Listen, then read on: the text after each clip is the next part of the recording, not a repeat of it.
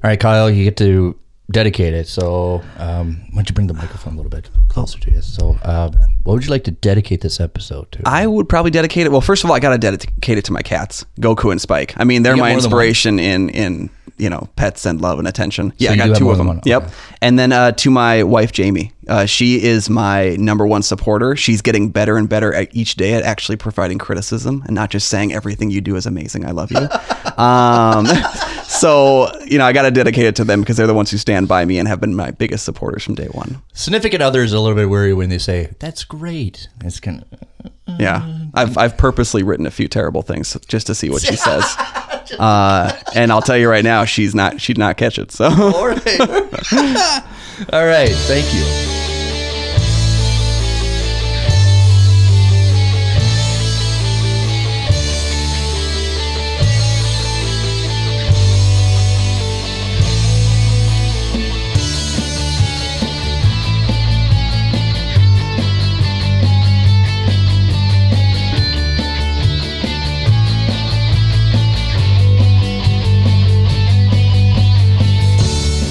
All right, we're back with Kyle Gothi. That's how we're going to go with it, right? Yeah, yeah. I got an exotic last name too. It's Polatichuk. Oh, it'd be nice if they changed the O to where the A is and the A to the O, then everybody will. But it's Polatichuk. Yeah, but it's just weird. I have exotic last name. It's like, hey, it's Nick P here. Let's get it out there. You have a film blog. I do, yeah. GoatFilmReviews.com. GoatFilmReviews.com. We'll put the link on the information box. Oh, definitely, yeah. Please visit because you got a huge amount of archive.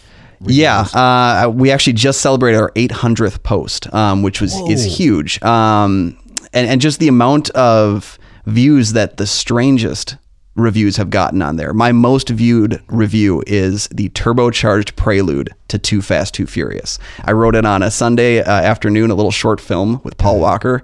It's just things like that, like the kinds of film community fandom that you just find out there. There's something like that people will latch onto. And you can't really explain it, right? Yeah. I still can't explain why people love reading my Leprechaun review with Warwick Davis. Like, I don't understand it, and I'll never get past it, so... It's kind of like Brian De Palma. Why do you guys like The Fury? Yeah. It's not my best movie. Yeah. We love it. Why? I went through the motions with it. Why do you like the movie? Yeah. This is me on a good day. So, and you do up to date. So it's like current movies as well as classical. Yeah. So, it started out, honestly, the whole thing started because my wife just got tired of listening to me talk about movies. Really? This is how the show started too. Yeah. And so, one day she said to me, you got to start writing this down. Like, I can't do this. And, it's a fair thing. She's a pharmacist and she talks pharmacy a lot. And sometimes I got to tell her you should start a pharmacy blog. Wow. She's a licensed drug dealer. Yes, she is. Yeah. I mean, how else would you marry me? Which is nice because I think writers just like, hey, something's going to knock them out. And they just write something simple solution. But you can actually talk to your wife. What was something that were really like... Yeah, she's been fantastic when it comes to health-related questions. I've been working on a novella that has to do with grief. A character has cancer in it. And I haven't had a whole lot of experience with people who've had cancer in my life. So going to her with these kinds of questions about, just the things that you go through as a family, the way that you change and evolve during that, like she's got this experience from having read up on it, studied it, spoken to people. So just, all sorts of things that you learn from a health person who wants to actually study that. And I just want to write it down. Yeah, so not only do you do film reviews and you have the blog, but you also done screenwriting as well. I have. I wrote the last thing that I've written that is on its way to getting out there is a screenplay for a film called Fragmented, which I believe is like... I just want to catch that right. Fragmented, yeah. All right. And it's a screenplay. The whole conceit idea of it is that we have about 9 or 10 sections of the film, and they're almost like short little films. Each one is done in a single camera take. Okay. So they're kind of lengthy scenes that are all done without cutting. And characters kind of intersperse through each other's world, all taking place on the same day. Nice. So that was the whole idea behind it. I was kind of hired on for this idea and then just basically told to run with it. It's a wonderful premise because I think it came out about 5 years ago, Holy Motors. Yeah. which is kind of the same. He gets hired to do different roles in a day, and his whole livelihood is in a limousine. Oh yeah, Which in the beginning of the movie, he looks like a rich guy walking a limousine, but it's a role he's doing. Yeah, and I love films that kind of that you can enjoy on one view, but then if you want to take another stab at it, you get to unlock some more. And so this whole film is set like throughout one day.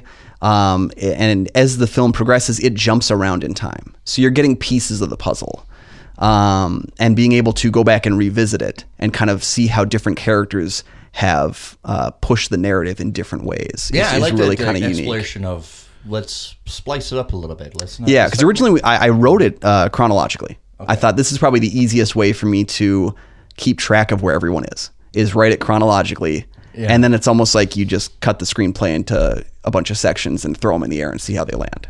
We'll get talk about a little bit movies, and I just want to talk about just a little bit, like, because I like to talk about writings, writers, and you're fascinating is because you're a day writer. Mm-hmm. I've never really met a day writer. So I have just kind of gotten out of the world of management and retail in the past year, and I was a manager for about 7 years.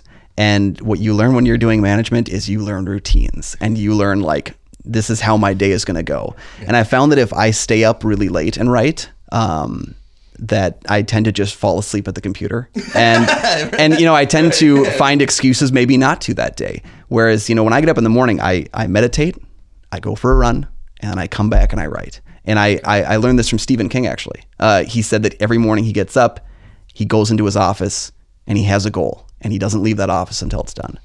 Yeah. And I find that that's probably the easiest way for me to, kick myself in the rear and get the work. Especially like when I was writing mine, I think walking, I get an excuse, I got to walk my dogs. But it really is just tune out the world and just kind of where you're going to go with the story. Mm-hmm. Is the story driving itself? Where does it want to go, and all that stuff, so you can process it as nobody's bothering you, really. Yeah, it's a nice way to reflect. I got a lake right outside my home, just maybe about a quarter mile down the road, and so I'll go and just take laps around the lake and just think about the story, think about what I want to do with it, and kind of like, how do I solve the problems I created yesterday? Yeah.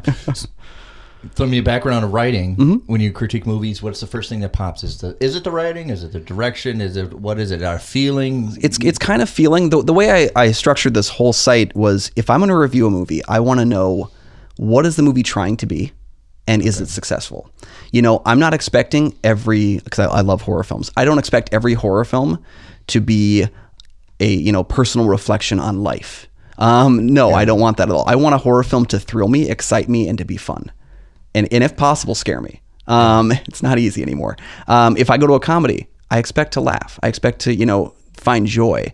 So I try to see it in that way. It's that expectation, right? Yeah, exactly. I want to be impressed, and I want to see something new, even though it's maybe something it's done before. But I want to see something new that I've never seen before. Yeah. And so, like, even with Fragmented, as I was writing that, my whole intention is to present a film that doesn't really take sides. There's a lot of issues throughout the film, but just show you characters, show you what's going on, and kind of allow you to kind of walk away with your own notions on, like, who do I side with in this argument?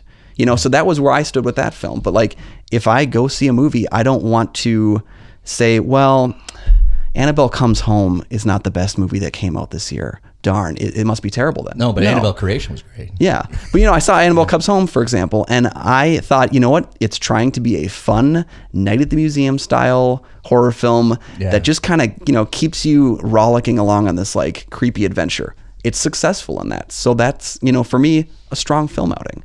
I think if you market a film like, let's say, one of my most disappointing films of the year was the Child's Play remake. It got pretty good reviews, actually, but I walked out of it saying, I did not feel like this was worthy of the Child's Play mantle. I was bored. I didn't care for, the new Andy. I didn't care for the new Chucky, and that's hurtful because I love Mark Hamill. Yeah, you're right. He did it. I think, right, Mark Hamill does a wonderful voiceover, and the original one came out in '88. It was a big deal. Oh, I adore. It was fascinating. I adore the current Child's Play franchise because it's not done yet.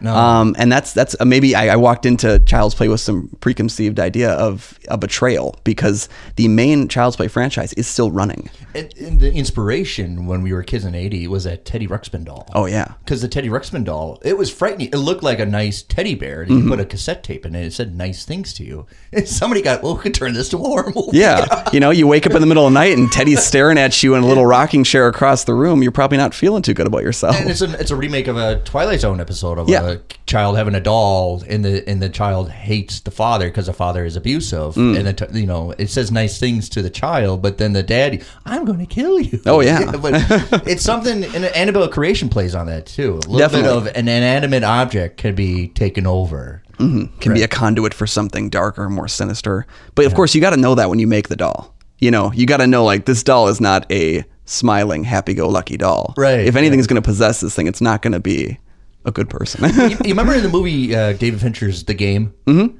And remember when Michael Douglas comes home, there's a jester clown doll. Yeah. Remember that? Yeah. And I always thought that was a little bit like Chucky, a little bit play, because it doesn't look like it looked creepy. Oh, yeah. And you wonder, why are you bringing this in the house? Yeah. Who's coming in with this, like, oh, you're not going to have nightmares? No. But I think it's a nice level of that in the movie. The Game was he would be ashamed for having that out in front for people to see. Yeah. And so he put it in the house just because of his vanity. He didn't want his neighbors to see that there's this creepy doll out in his mansion house. So he brought it in. Oh, yeah. So it's a great step into the writing of it. But yeah, I think that dolls, if you can use it carefully. Oh yeah. So that really, like, when it comes down to reviewing films, it's all that for me. Like, that's the biggest, portion of, do I love a film or not? I recall reviewing Birdemic like 5 years ago, and it was just for a fun little like piece about, how terrible movies can be joyful in the same instance. I gave it a really low score. I gave it a 1 out of 5, and I was like, it's not a good movie, but I absolutely adore it. I watch Birdemic every year. It's a play on, does it have something into it, right? Yeah. Sometimes movies can be really great that I just can't digest, or something that I can just. But something like a really bad movie, there is something to it that can be charming to watch. Yes. It. Yeah. Where there's this level of, oh, we're gonna watch this. Oh, it's gonna be so bad. I mean, isn't that why we play The Room? In the Twin Cities here, we have The Room playing at least once a month. I got a thrill out of Bye Bye Man. It was so bad. It's terrible. But it's so enjoyable to watch because you're screaming at the TV. Why are you doing? Yeah, and for me, like a film like The Bye Bye Man too.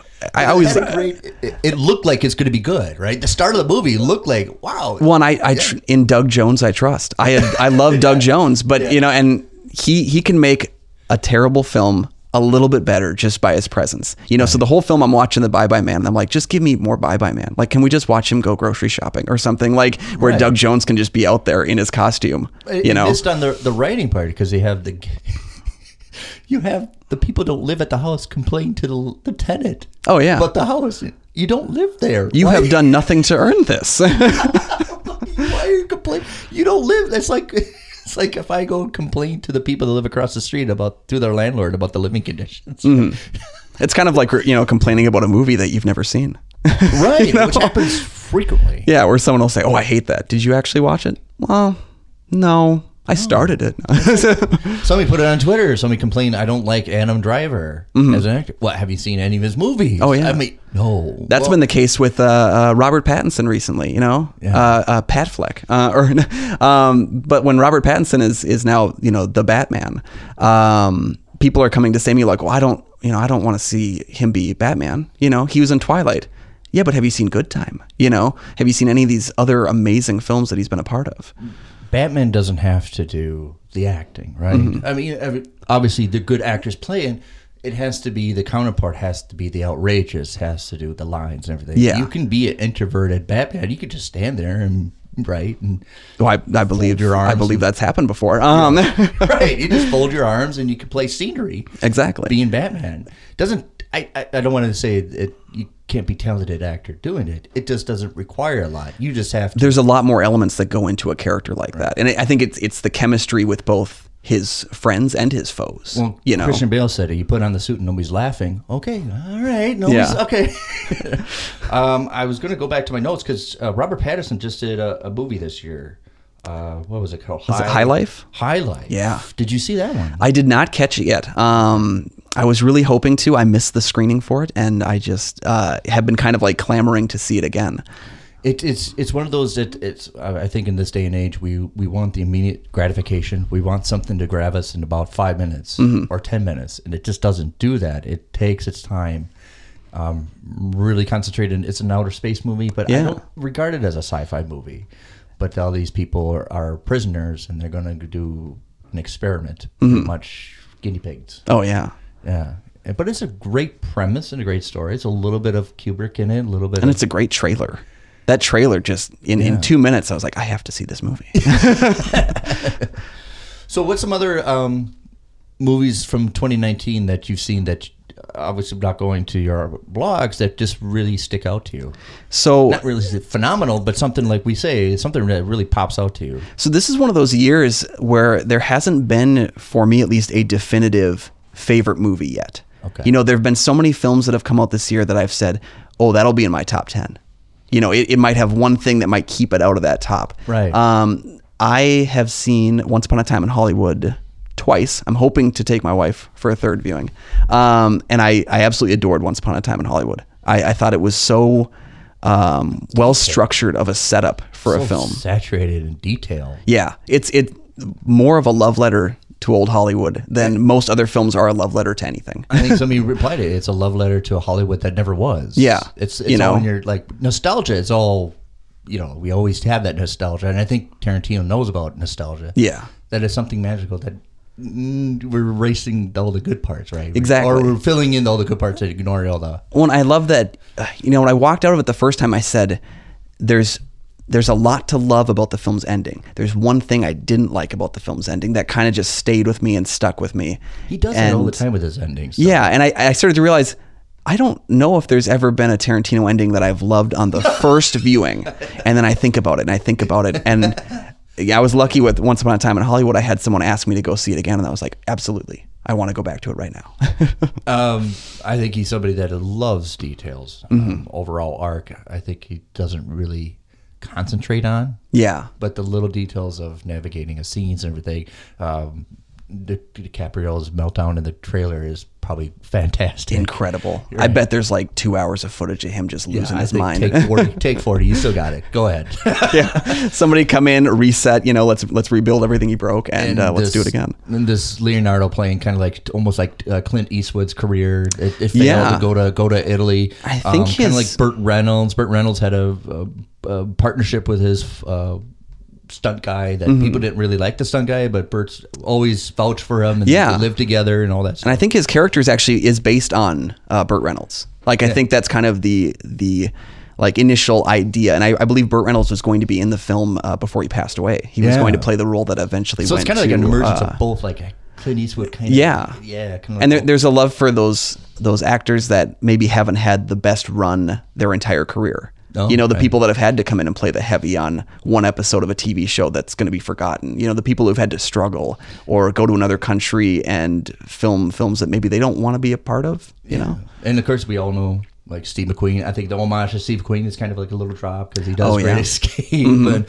Steve McQueen, I can't remember the guy who did play Steve McQueen, but he did a fantastic Damian Lewis. Yes. Yeah, played Steve McQueen, who's been just... out of the park. Yeah, he gets like one great scene. Yes. Or almost not even a full scene. He gets one great moment in the movie. Right. And I love Damian Lewis. Yeah. So seeing him just even pop up for a few seconds is just such a win for that film. So. And Sharon Tate was in what was guarded in the late 60s at these Matt Helm. Dean Martin did these lazy films of this James Bond knockoffs. Yeah. And Sharon Tate was in the last one and played in 69, but they were like 4 of them together, and it's kind of rejuvenating people's interest. People kind of forgot about him. Of Dean Martin doing these late 60s kind of James Bond knockoff movies with Matt Helm, and she was in it.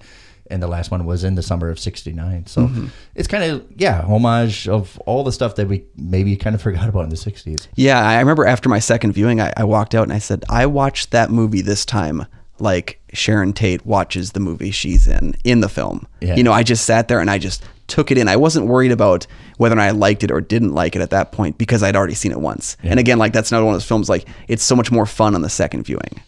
Yeah.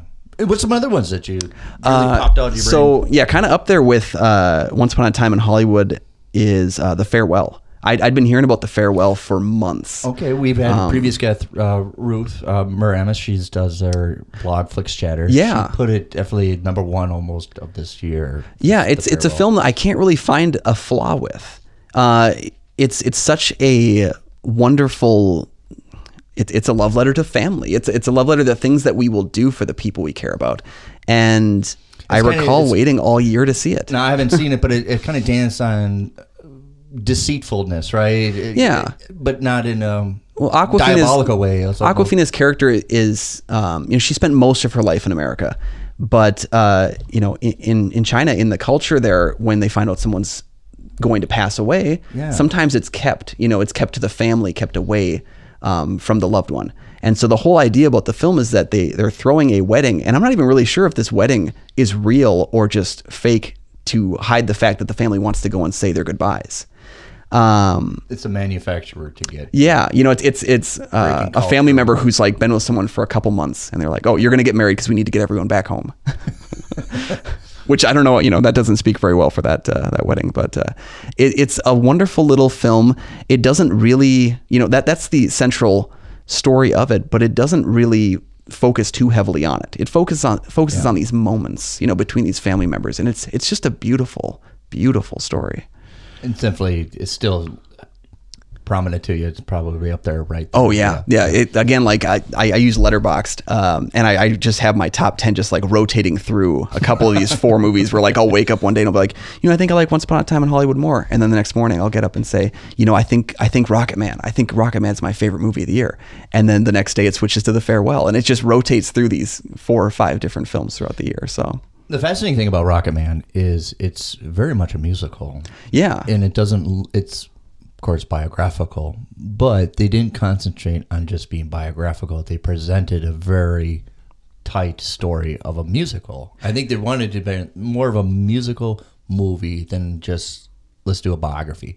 Absolutely. And I think that's where the separation comes between a music film and a musical, is that, I would say like a film like Bohemian Rhapsody from last year is a music film. Yeah. Where the songs are there, but they're not really part of the character journey. They're actually taking place. Whereas in Rocketman, it's such a surreal and, fanciful look at a larger than life human being. And I like that, coming out of it, I was doing some research on Elton John a bit more. And, I learned that some of the songs that are featured in the film weren't written at the time that they were sang in the movie. So I wouldn't write a book report on, or I wouldn't write a biography of Elton John. It's not that. It's a somewhat fictionalized version of a true story. Yeah. So I do like the beginning of it, because I think it's something like you're expecting Elton John, but just kind of a big wild spectacle, and it's very minimal, but it has him outrageous as always. Exactly, but it's very minimal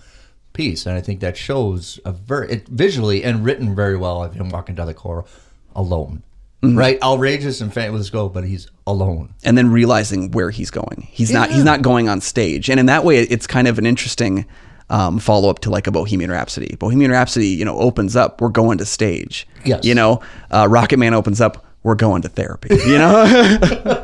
We're going to talk about our feelings. So another one I want to mention, because you talk about musical. Musical is another one. Danny Boyle's Yesterday. Yesterday, yes. I went to a press screening for that, and I recall the trailers didn't really win me. Like I thought, okay, they seem interesting, but more than anything, Danny Boyle's name won the film for me. I wanted to see it because Danny Boyle directed it, and I can definitely see flaws with the film, and I wrote that in my review. I said the film is completely imperfect. Right. There's some things where it's like, why is this not cut? Yeah. Yeah. But then I also probably 70-80% of the way through the film, I broke down crying. In the theater, like trying to like not ruin anybody else's experience, but I just had tears flooding. And I realized that it was, it's a story about 2 people that really love each other, put into a really strange situation. And they're both, it's kind of that, Sam and Diane, Jim and Pam thing where like, they're just not able to find the right moment They're you know, having for them to work. Yeah, their lives have been running parallel. Yeah, They haven't and read the mark. Yep. the story arc is it's painful to watch near the end, you know. For such a film that focuses on the Beatles, you know, you don't expect to be moved in that way, especially because it's a silly idea for a movie. Right, but I think yeah. it works really well. And outside of a few little, you know, issues here and there, I just walked out and I was like, I got to tell people to see this. And it pains me that I don't think it did as well as it should have. But I think hopefully people will gravitate on the rental. I think it's much more could play out. I don't think a rental movie probably get a better favoring. I think it's very much will be more enjoyable to watch in your living room than the movie theater. Yeah, and I think part of that comes too. Like, I'm sure there are other people that saw that trailer and if they didn't know Danny Boyle's name, you know, and they didn't recognize the lead, then they're probably wondering, you know, is this for me? And so that's the kind of review that I love to write and tell people, like, you have to see this movie. Please go see this movie. Please support these films, because so many people complain that there's nothing original out there, and then they don't go see Booksmart, you know. They don't go see Yesterday, you know. And then I did that last year. Go see Baby Driver. It's original. It's an original screenplay, not adapted from anything. Oh, it's yeah. not a superhero movie. Yeah. And I'll be the first person to say, you know, I saw Endgame 3 times in the theater, but Yeah. I tried to go see something else afterwards. I wasn't going to see it just to push it, you know, past that, you know, $2.7 billion mark, you know. Right, yeah. You can love your franchise films, but don't forget that, you know, you're not going to get those original voices that are bursting onto the scene if you don't support that. And for film fans everywhere, you got to go check out something that's different, you know. Definitely one that's kind of sticking in the top 10 for me, and I saw it in March, and it's still with me, is a small independent movie. I mentioned it when Ruth was on, Standoff on Sparrow Creek. Oh, yeah. Yeah, I did not get a chance to catch that one. I highly recommend it. I remember listening to your episode, actually, and I wrote it down. I was like, this needs to be something that I got to catch. So definitely there's some, like Yesterday, there's some things, well, why is that necessary to the movie? Some things drag on a little bit longer than I thought, but it's a nice original premise and a very tight script. Nice shot, very well. And obviously, when you do a small budget movie, they shot at a warehouse, but how they did the lightings and set design for something that looked like that, very well done. Especially for a small independent movie that didn't have very much of a budget. Well, and that's kind of the people sometimes think that if you love a movie, you can't find any flaws with it. You know, But you know, I loved several films that I've seen this year, but I don't think there's been a film this year that I would come out saying it's the most perfect film that's ever been made. That's not how love works, you know. No, I love Star Wars, but I'm going to tell you all day that there's problems with those prequels. Yeah. I love the movie The Dark Knight, and the first time I saw it in theater, and when it went out the window, I was like, the Joker's still up there, nothing's resolved, and then they just cut. It's like, okay, yeah, You know. And I saw that's my first viewing, so and I love the movie. Yeah, but it's just, I think if you're going to look for flaws, you're not going to enjoy it. Yep. Yeah. You know, and you can see them. It's just it's a question of whether or not the flaw ruined the film experience for you. Yeah. You know, did you still walk out of it, you know, like I did with Yesterday, where I said there's definite flaws, but I want to tell people to go see it. I had it in my writer's workshop when I started writing, and the gentleman, when you critique fiction, it's all about, is that logical to do? Mm-hmm. When you critique nonfiction, it's like, how is that possible? Yeah. And that's just the way it is. And of course, you critique fictional movies. You're trying. That doesn't seem plausible, logical. But yeah. And then the others with nonfiction is like, how could that ever be? Exactly. You know. What's another one that popped into you that personally that you kind of one that I really felt conflicted by when I left the theater was Us. I agree. That dropped back in February or March, and the more time I spent afterwards, the more time I started to, you know, see in the film, like, yes, there are flaws, but it didn't take away from my overall enjoyment of the film. It made me just want to go see it again. I watched it, and of course, we watched a lot of. I know what Jordan Peele's doing. It's a flip of the traditional horror movie, right? Yeah, and that's all he ever wants is to kind of take these ideas that we've seen before and flip them on their head. Yeah. And with Us, the token white people get massacred. I loved it. You're sitting there and you're like, yeah, they probably, you know, they're not nice people. So you're trying to, like, you know, come to terms with it. Yeah. With Us, it's that I watched the film and I left it saying, I don't know if that movie made complete sense. And I sat on that for a while. I don't know if I understand, and sorry viewers, but you're going to have to watch the film to know, because there's spoiler territory for the things that I didn't think make sense. At the same point. You know, I had to go home and I had to watch YouTube videos of people talking about the film. And the more I watched about it, I kind of like worked it through my head, and I said, you know, some films you just have to go in, and if you try to pick them apart, you're not going to have a good time. And I realized maybe I was, you know, being too harsh on the film, and I just need to go in and view it without saying, if it's not the greatest film ever, it's okay. Yeah. You know, I don't think it's stronger than Get Out, but that's a high bar to set yourself at. Right, and especially if you want to be like M. Night Shyamalan, which you just want to keep outdoing yourself, it's not stable. You just make a movie to make a movie, right? Yeah, I think Jordan's got a file full of ideas that he could just pluck and. Oh, definitely. I am so excited. I think he was supposed to direct BlacKkKlansman.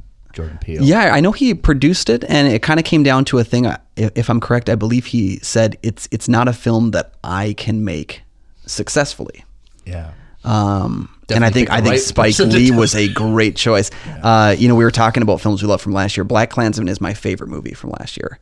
Definitely it wasn't a. When I do it, like, I don't like doing top 10s because it's hard. I do a top 20. It was.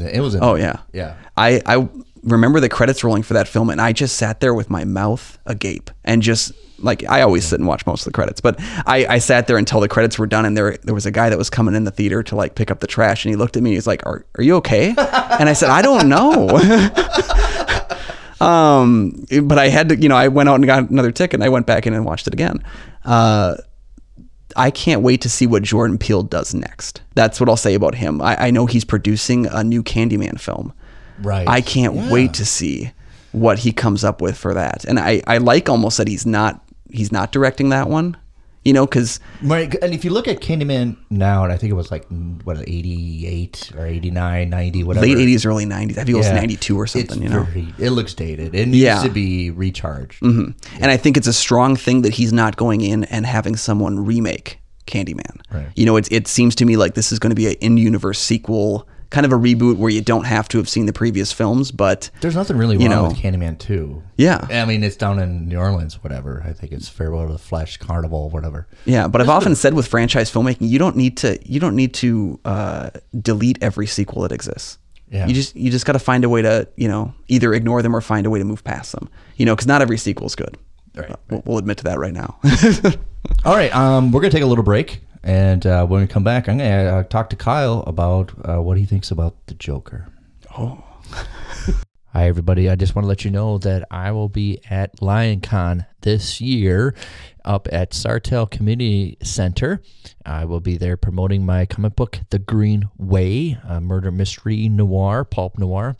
And I'll be there promoting the podcast. Definitely come see me. September 21st and 22nd. I'll provide the website in the information box to let you know how to visit. I hope to see you there at LionCon this year. Hey, Jay, we got to do a promo for Super Movie Brothers because the promo that we had was so old, it's time to do a little bit of an update. So we got to tell everybody what this show's about so they can decide whether they want to listen to it or not. Do we really? Yeah, we have to. All right. It plays on the Podfix Network on other shows, and you know we like those guys. We do like those guys. Yeah. So the old promo sounds like shit. So let's give them. I still like it. Super Movie Brothers is a podcast that is about two guys who just love movies, but unfortunately we have two completely varying points of view. We do. Varying tastes on movies. So we like to discuss film from two completely different points of view, but we also drink beer, have a lot of fun doing it, and then we also assign each other movie homework assignments. Each of those assignments is from each of our wheelhouse. So Jay is more of the art house indie type guy. Yes. Meanwhile, I am more of the action cult film horror type genre. But there are times where we do agree on things and times where we really don't. So it's a lot it's a lot of fun to listen to. Make sure that you're checking it out. We are available on iTunes, Stitcher, Podbean, and also on Spotify. Make sure you search Super Movie Bros on any one of those. And of course, we are part of the Podfix Network. So make sure you're going over to www.podfixnetwork.com and checking it out. Cheers.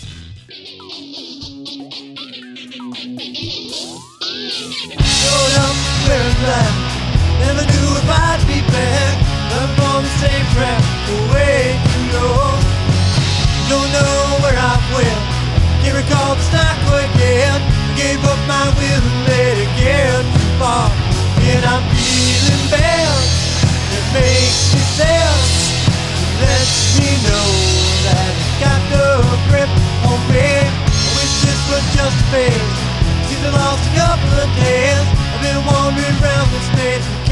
All right, we're back with Kyle.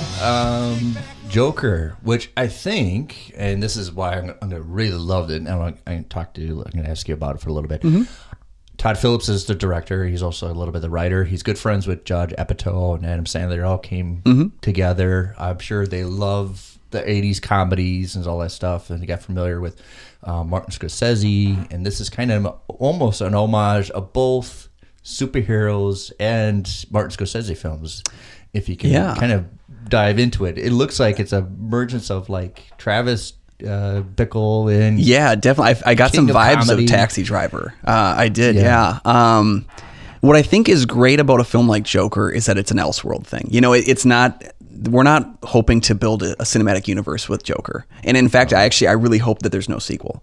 I hope this is one like, you know, this film has a beginning, middle, and end, and it just has. And that's it. And you can walk away, love it or hate it. And what's interesting to me is the film had its, I believe, Venice premiere just a night or two ago, and it's getting some like wildly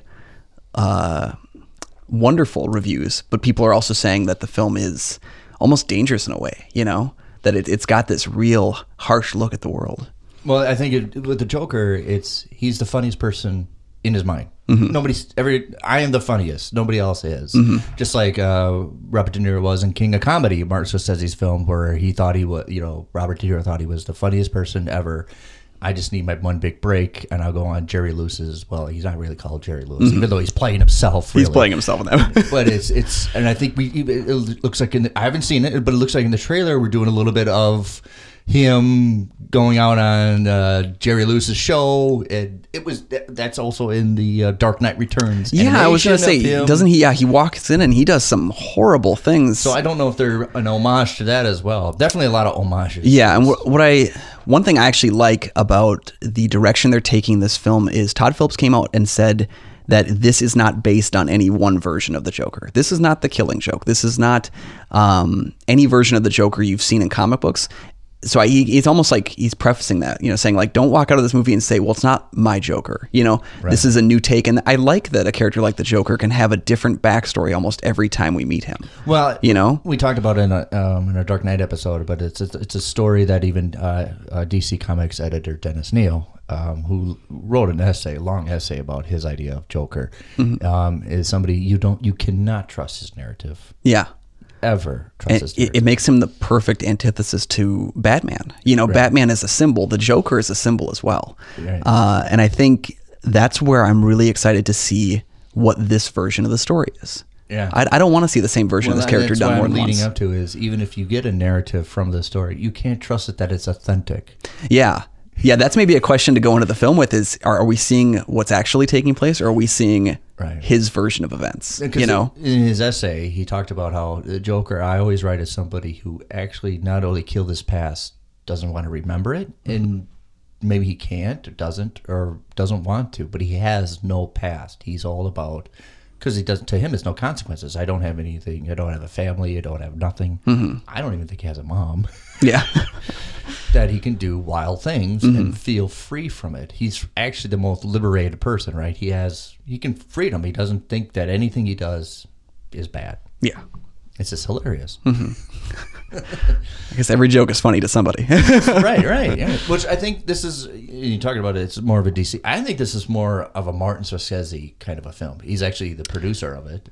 Yeah. I think it's his producing partner that really had most of a hand in the film. Like, I think he was initially a part of it, but he's got a lot going on right now himself, Martin Scorsese. Right, so I'm sorry to interrupt you. Oh, that's okay. If I remember right, Robert De Niro was actually playing the I think like a TV host. Yeah. That's how it looks, at least from the one trailer I've seen. I try to avoid trailers for films if I already decided I'm going to see the movie. Yeah. Right. So with this trailer, the first one I saw, when I saw Robert De Niro kind of pop out there, I was like, oh, this is going to be something special. I don't think the character he's playing in the film is going to be a big character. And I like that you get these big names that are willing to come in and contribute. The special thing about doing a film like Joker, and again, doing it your own way, is there's almost no way to really like make everyone happy. So you can just go make your movie. Yeah, just go do it. Right. Yeah. Coming up, Chapter 2. It Chapter 2. I'm hoping to see an early screening on Wednesday for it. I'm trying to put together my day and hopefully make it to that. But It Chapter 2, I am a gigantic Stephen King fan. I have every single one of his books. I've been reading them all chronologically because he's one of the first people to really do a universe in his works. There's people from App People that are in. Yeah, and I think it's wonderful. And I think every time you get that moment, you're like, oh, this is for me. This is something special for me. And It is one of those books. I think I took 2 years to read it. Okay. Because I just didn't want it to end. I was on page like 200 and I was like, oh gosh, there's only 900 pages left, and I love. When in '85 when that book came out, you couldn't get away from it. It was in bookstores. He had billboards like everywhere. It was a monster sell. I recall seeing. So I was kind of like the post miniseries like fascination with it when that Tim Curry version of It dropped. I recall seeing the VHS box art in the rental stores. Sure. And every time I walked by it going, I'm not ready for it. Like I'm not ready to have this yet. And that's something for a kid who was watching horror films at age 4, like to walk by that box art and be just haunted by the box art. Yeah. And finally getting a chance to see that version of it and then moving on to the book. And I thought, I didn't think this version of It, the 2017 film, I didn't find it very scary. But I loved how they played with the mythology. I think it's a great idea to do it as 2 films. Right, because there's so much. Mm-hmm. And the problem that you have with it, though, is the best parts of the book are the kids. And so how do you tackle the adult versions of these characters and do it in a way that's satisfying? So I've almost set myself up for a fact that saying I loved this first film. I'm going into it thinking it can't possibly be better than that first one. Yeah. Why are we getting 2 movies featuring clowns as horror movies coming almost the same time? Here's the thing though. Clowns, I don't understand the fear of clowns, but clowns make great villains. Clowns make terrifying. It's the juxtaposition, right? And not even that, but you get is it Terrifier? That also has a like creepy clown character to it. I remember there's a film called Stitches from a couple years ago about a clown that accidentally dies at a kid's birthday party, and then he comes back and hunts people down. Oh yeah. I'm sorry, it just popped in. Spawn's arch rival is a clown. Yeah, I think clowns make great villains because they're not supposed to be bad people. Yeah, they're supposed to be the people you can trust, and now it's almost to the point where you can't. Yeah. Another point I was going to try to make, I forgot, but going back to the Joker, I just want to make it a little quick. Mm-hmm. Jerry Robinson is credited for creating the Joker for Batman. He got the idea, not just playing with the deck of cards or whatever, and got the idea. What he got the idea was from a 1928 movie called The Man Who Laughs, where Conrad Veidt had a permanent smile on his face. Very German expressionistic kind of a movie that he goes through all these trials and tribulations of life, and he just smiles, even though like his wife dies. Well, he can't show remorse. He just has a permanent fixture. And Jerry Robinson used that as a fulcrum to Batman to counter that. Batman's always got a frown on. Well, let's counter that with somebody who's always got a smile on. So it's almost like a recycling that. Yeah, it came from an inspiration from a movie to a comic book villain. Now it's back to being a movie again. Right? And I can see a lot of that in Tim Burton's version of the Joker. He's so focused on this like gas that makes you permanently smile. Like you can see there's that special love for horror that comes out when Tim Burton steps behind the camera for Batman. That old Fritz Lang German expression films like Cabinet of Dr. Caligari that came out in Edward Scissorhands and all that stuff. So yeah, and even Gotham City looks like it's a German expression. Yeah, movie. And that's what influenced that animated series. At the same time was what really pushed this gothic look, this expressionism look. Yeah. So is there any other movies that you're looking forward to? I do have one I'm looking forward to. I'd be lying if I didn't say Star Wars: The Rise of Skywalker. The Star Wars was one of those first experiences for me where I realized that a film can be something magical. Where it can be something, something that can, you can fall in love with things that are not real. I'm sorry, Star Wars is not a real thing, but Right, but you well- can fall in love with these strange characters. And If I ever you meet know, Harrison Ford, it'd be awkward. What are you telling me? Never been in space? yeah. Next thing he'll be saying, you don't carry around a whip either. Like, Right. come on, man. It went beyond just being a movie, right? Mm-hmm. It was almost like people's language. All you had to do was Yeah. just scream out, "May the force be with you," and then all of a sudden you got more friends. Yeah, it's probably the first film-related holiday I've ever celebrated is May the 4th. I watch my Star Wars films every year. My wife comes home and she's like, "Oh, it's May 4th, isn't it?" I'm like, "Yeah, we're on episode 4. Let's keep going." Yeah. I'm very excited for The Rise of Skywalker. When Disney made this whole purchase, I tempered my expectations. But I've always said with franchise stuff, I'm willing to forgive if I love the franchise enough. I'm willing to forgive some of the problems. Just don't be the worst installment.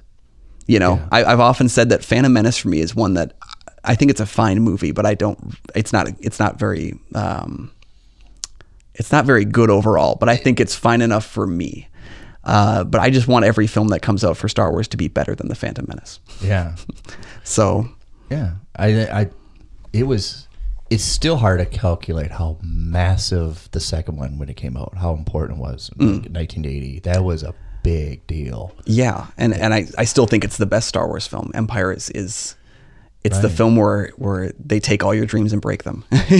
Well, I think it's because it has George Lucas loves spectacle. I think he loves spectacle more than just writing a story. That's why the stories kind of fall. But the second one, where Irwin did a little bit of and Lawrence Kasdan did a little bit of the script, it's actually a love story.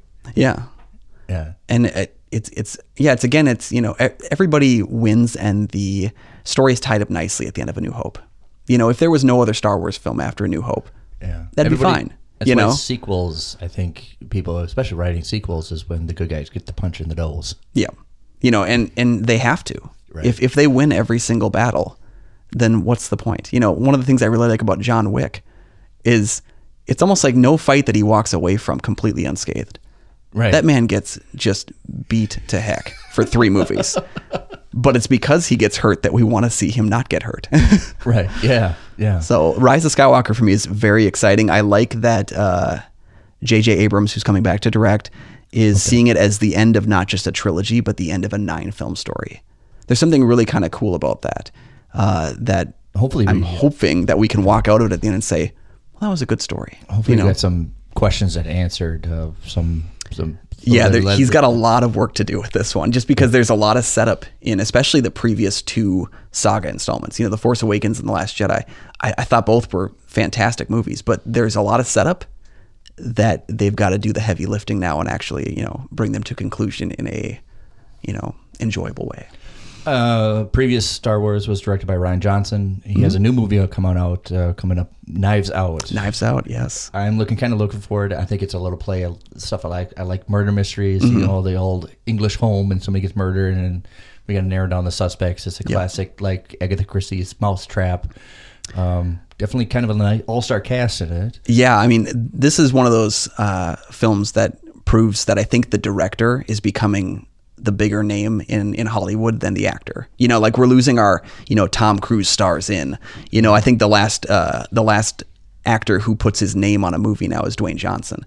Where it's like Dwayne Johnson's new movie. I think we're getting to a place where the director is going to be the star of the film. Like we see that already with certain directors. Quentin Tarantino sells his movies on name alone. Christopher Nolan released a teaser for his new film Tenet, and it's about 25 seconds long, and people in my screening were cheering for that movie, and there's no plot in that 25 seconds, but it just says Christopher Nolan's new movie. Yeah. So Rian Johnson is one of those guys. I think actors and actresses love to work with a unique director, and he's a very unique director, and he's going to get those big names, and I think he's going to knock Knives Out of the park.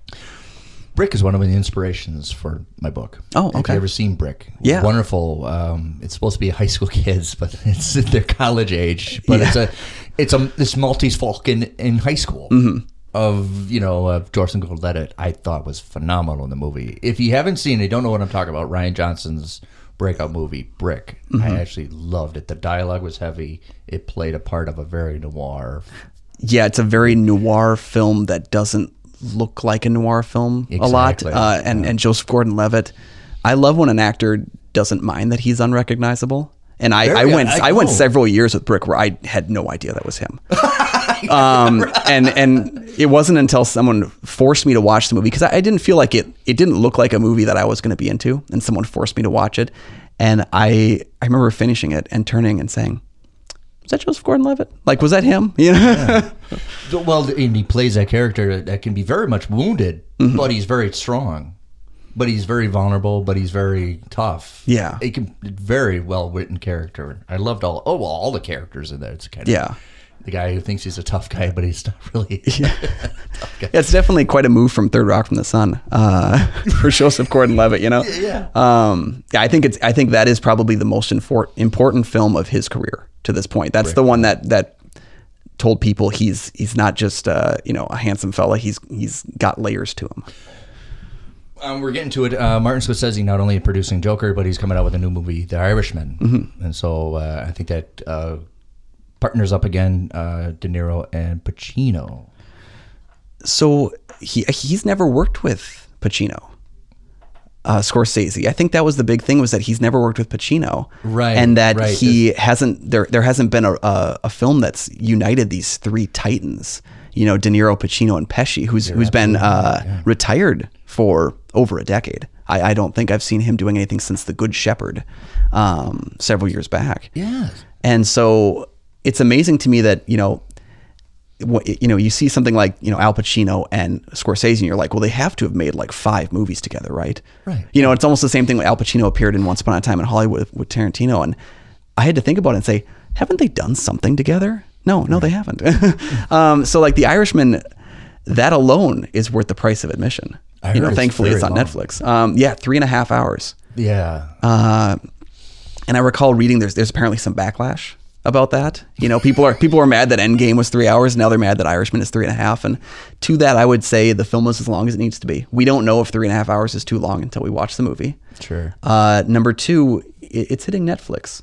So if you're a binge watcher, pretend that it's 4 episodes of something. Take a break, use the bathroom, and come back. Yeah. And maybe this is just an argument to bring back intermission. I love films that have like an intermission. The last movie I went to see that actually had an intermission in it was 90. I think it was like 94 Gettysburg. Okay. It really did. It was a new release, and it did have intermission to it.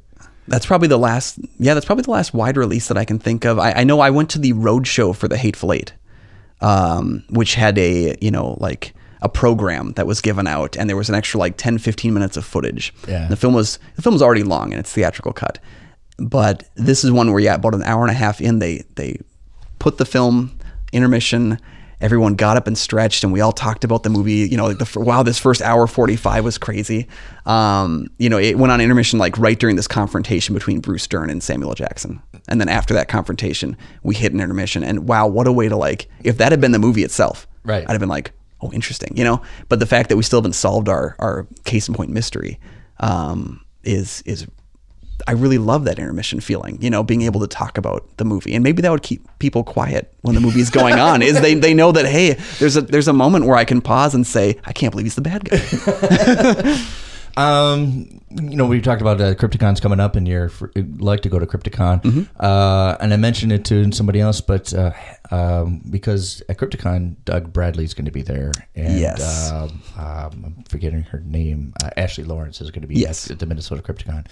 And I think I can't remember the guy who played her stepfather in Hellraiser. Yeah. They're all 3 going to be there. But the big news, and it came out a couple months ago, that Lionsgate sold the film rights. So they're going to do a new one. Yeah, I just heard about that yesterday. Oh, you did? For the first time. And I think it was just something I never expected to hear it, because they've been making these not great Hellraiser sequels just to for years to keep the rights. And I didn't even get a chance to catch the one. It was the first one that Doug Bradley had not done. And it's because I can't find a copy of it. Really, the one that looks like a YouTube video. Yeah. I've seen the trailer for it, and it's almost like they put it out to bury it, to keep the rights to make another one. And I think there was a new installment either late last year, early this year. They treat it like Roger Corman's Fantastic Four. Yeah. It was out a little bit if you caught it, and then they're like, we don't talk about that. And most people are like, we don't want to talk about that. So I'm really happy that there's a chance that this franchise could be picked up by someone who's willing to do it justice. I think they are, and I think they really. I think Clive Barker is back on board. Okay, because I know he was producing, really like heavily involved in a potential remake several years ago. Yeah. Which I wouldn't mind. I don't think they have to do a remake because I think the first film really stands up still. Yeah. I think, in fact, I believe as far as horror franchises go, I think the first 4 films really stand up. And after the 4th one is when Clive Barker stepped away and he stopped working on them. And that you can see then that they're just taking other horror films and adding 6 minutes of Pinhead and then releasing it as a sequel. I think that's how the 5th movie on were. It was that they took other horror screenplays and just let's add 5 pages of Pinhead. In outer space for yeah. That's, when you jump, I stand by Bloodline though, which is the outer space one. I stand by that film as it's not good, but it at least holds on to. It adds a lot to the mythology, which love it or hate it, it adds a lot to the mythology, and it doesn't really betray what the what the story's been about to this point. You just say it out loud to yourself. It's Hellraiser in outer space. Right? Exactly. God. But it's probably one of the better. Let's take this scary person and put them in space movies. If you compare it to a thing like Jason X is making fun of itself for the entire film. Leprechaun 4, it's unwatchable. I can't stand Leprechaun 4. But you get Hellraiser in space. If you believe that demons come out of a box and kill you, you can believe that they're in space, I guess. There's an definitely the internet's full of rumors, but if they redo Hellraiser, there's an idea of really doing the authentic in the Clive Barker's book of Pinhead being what really is in the book is a dramatist. It looks like masculine and feminine at the same time, which is why Pinhead wears a skirt. In the book, it's supposed to, you can't identify if it's a male or female. And I think they want to play on that a little bit. And that's what's interesting is, as I said before, I heard about this news yesterday. Okay. And then I thought to myself, I actually have a copy of The Hellbound Heart that I have not read yet. And so I went upstairs yesterday, I grabbed it, and I read chapter 1. And that was the thing that came out to me in chapter 1 was, that you can't really tell if this Cenobite is male or female. Yeah. And it's and it's not an important detail. I mean, it's very much not an important detail that he wonders about it for a second and then moves on. But it's interesting to me that Clive Barker was so involved in this franchise, at least at the very beginning. He directed the first film. Yeah. It's interesting to see the choices he made that have differed so far just in the first couple pages that I've read. So it makes me really want to finish the book. I know about the book. It's very short, right? Yeah, 160 pages or so. It's almost like a novella, but it's very quick. But it how it spanned how many movies? Yeah, there's something to it, right? Yeah. Lord of Illusions. Lord of Illusions is one that. So it's funny. I've not seen Lord of Illusions. Really? But I have a problem. I'm a movie collector. Almost more than I'm a movie watcher, which is kind of staggering. You have a copy. I have a copy. I have over 4,000 movies. Okay. So it's in there. It's in there. And I have what we joke at home. We call it the stack, which is the stack of movies we have that we haven't watched yet. Okay. Lord of Illusions is in there, and probably maybe during the month of October it'll come back out. I know on my site, every single year since I started this site, I have written 31 days of horror. And it's October 1st to the 31st. Every day I do a different horror film. I would strongly put it as one of them. Maybe, I gotta add that to the list. Maybe it'll be day 1. Maybe I'll convince my wife to watch it tonight. And we'll just the fascinating thing about, and talk about Lord of Illusions, is because it's the first thing Scott Bakula did after Quantum Leap got canceled. So he's very So this is where his character ended up. It's a sequel to and because everybody's so used to Quantum Leap, this nice wholesome person. Mm-hmm. Everybody is a family, a little bit of a family friendly show, and everybody's wholesome. Yeah, and he does this Clive Barker movie.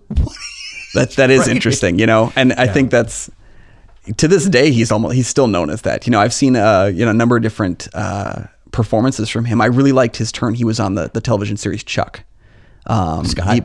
He played the main character Chuck's father, who was heavily involved in the mythology of the show. Really great arc, and he did a guest appearance on It's Always Sunny in Philadelphia, and that's probably the most R-rated I've seen Scott Bakula. But then again, I haven't seen Lord of Illusions. So. He's got to play Dracula eventually, just so I can say Scott Bakula as Scott Bakula Dracula.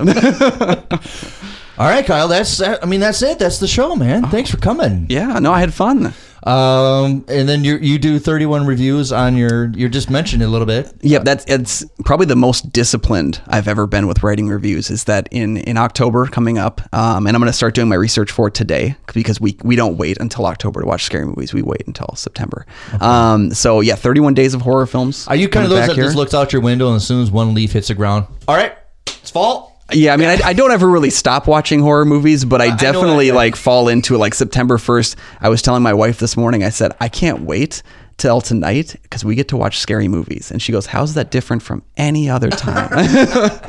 So yeah, that's coming up. Look for that October 1st. We're going to start that up again. This will be year 6 of 31 Days of Horror. And then every day people go look at your blog and your reviews. Definitely. Yeah, I've got plenty of reviews that have been hitting over the past month or two. I've really kind of owned in on seeing a lot more films. I'm closing in on my 100th film of 2019, which is staggering. And they're not all perfect, but that's why we love them.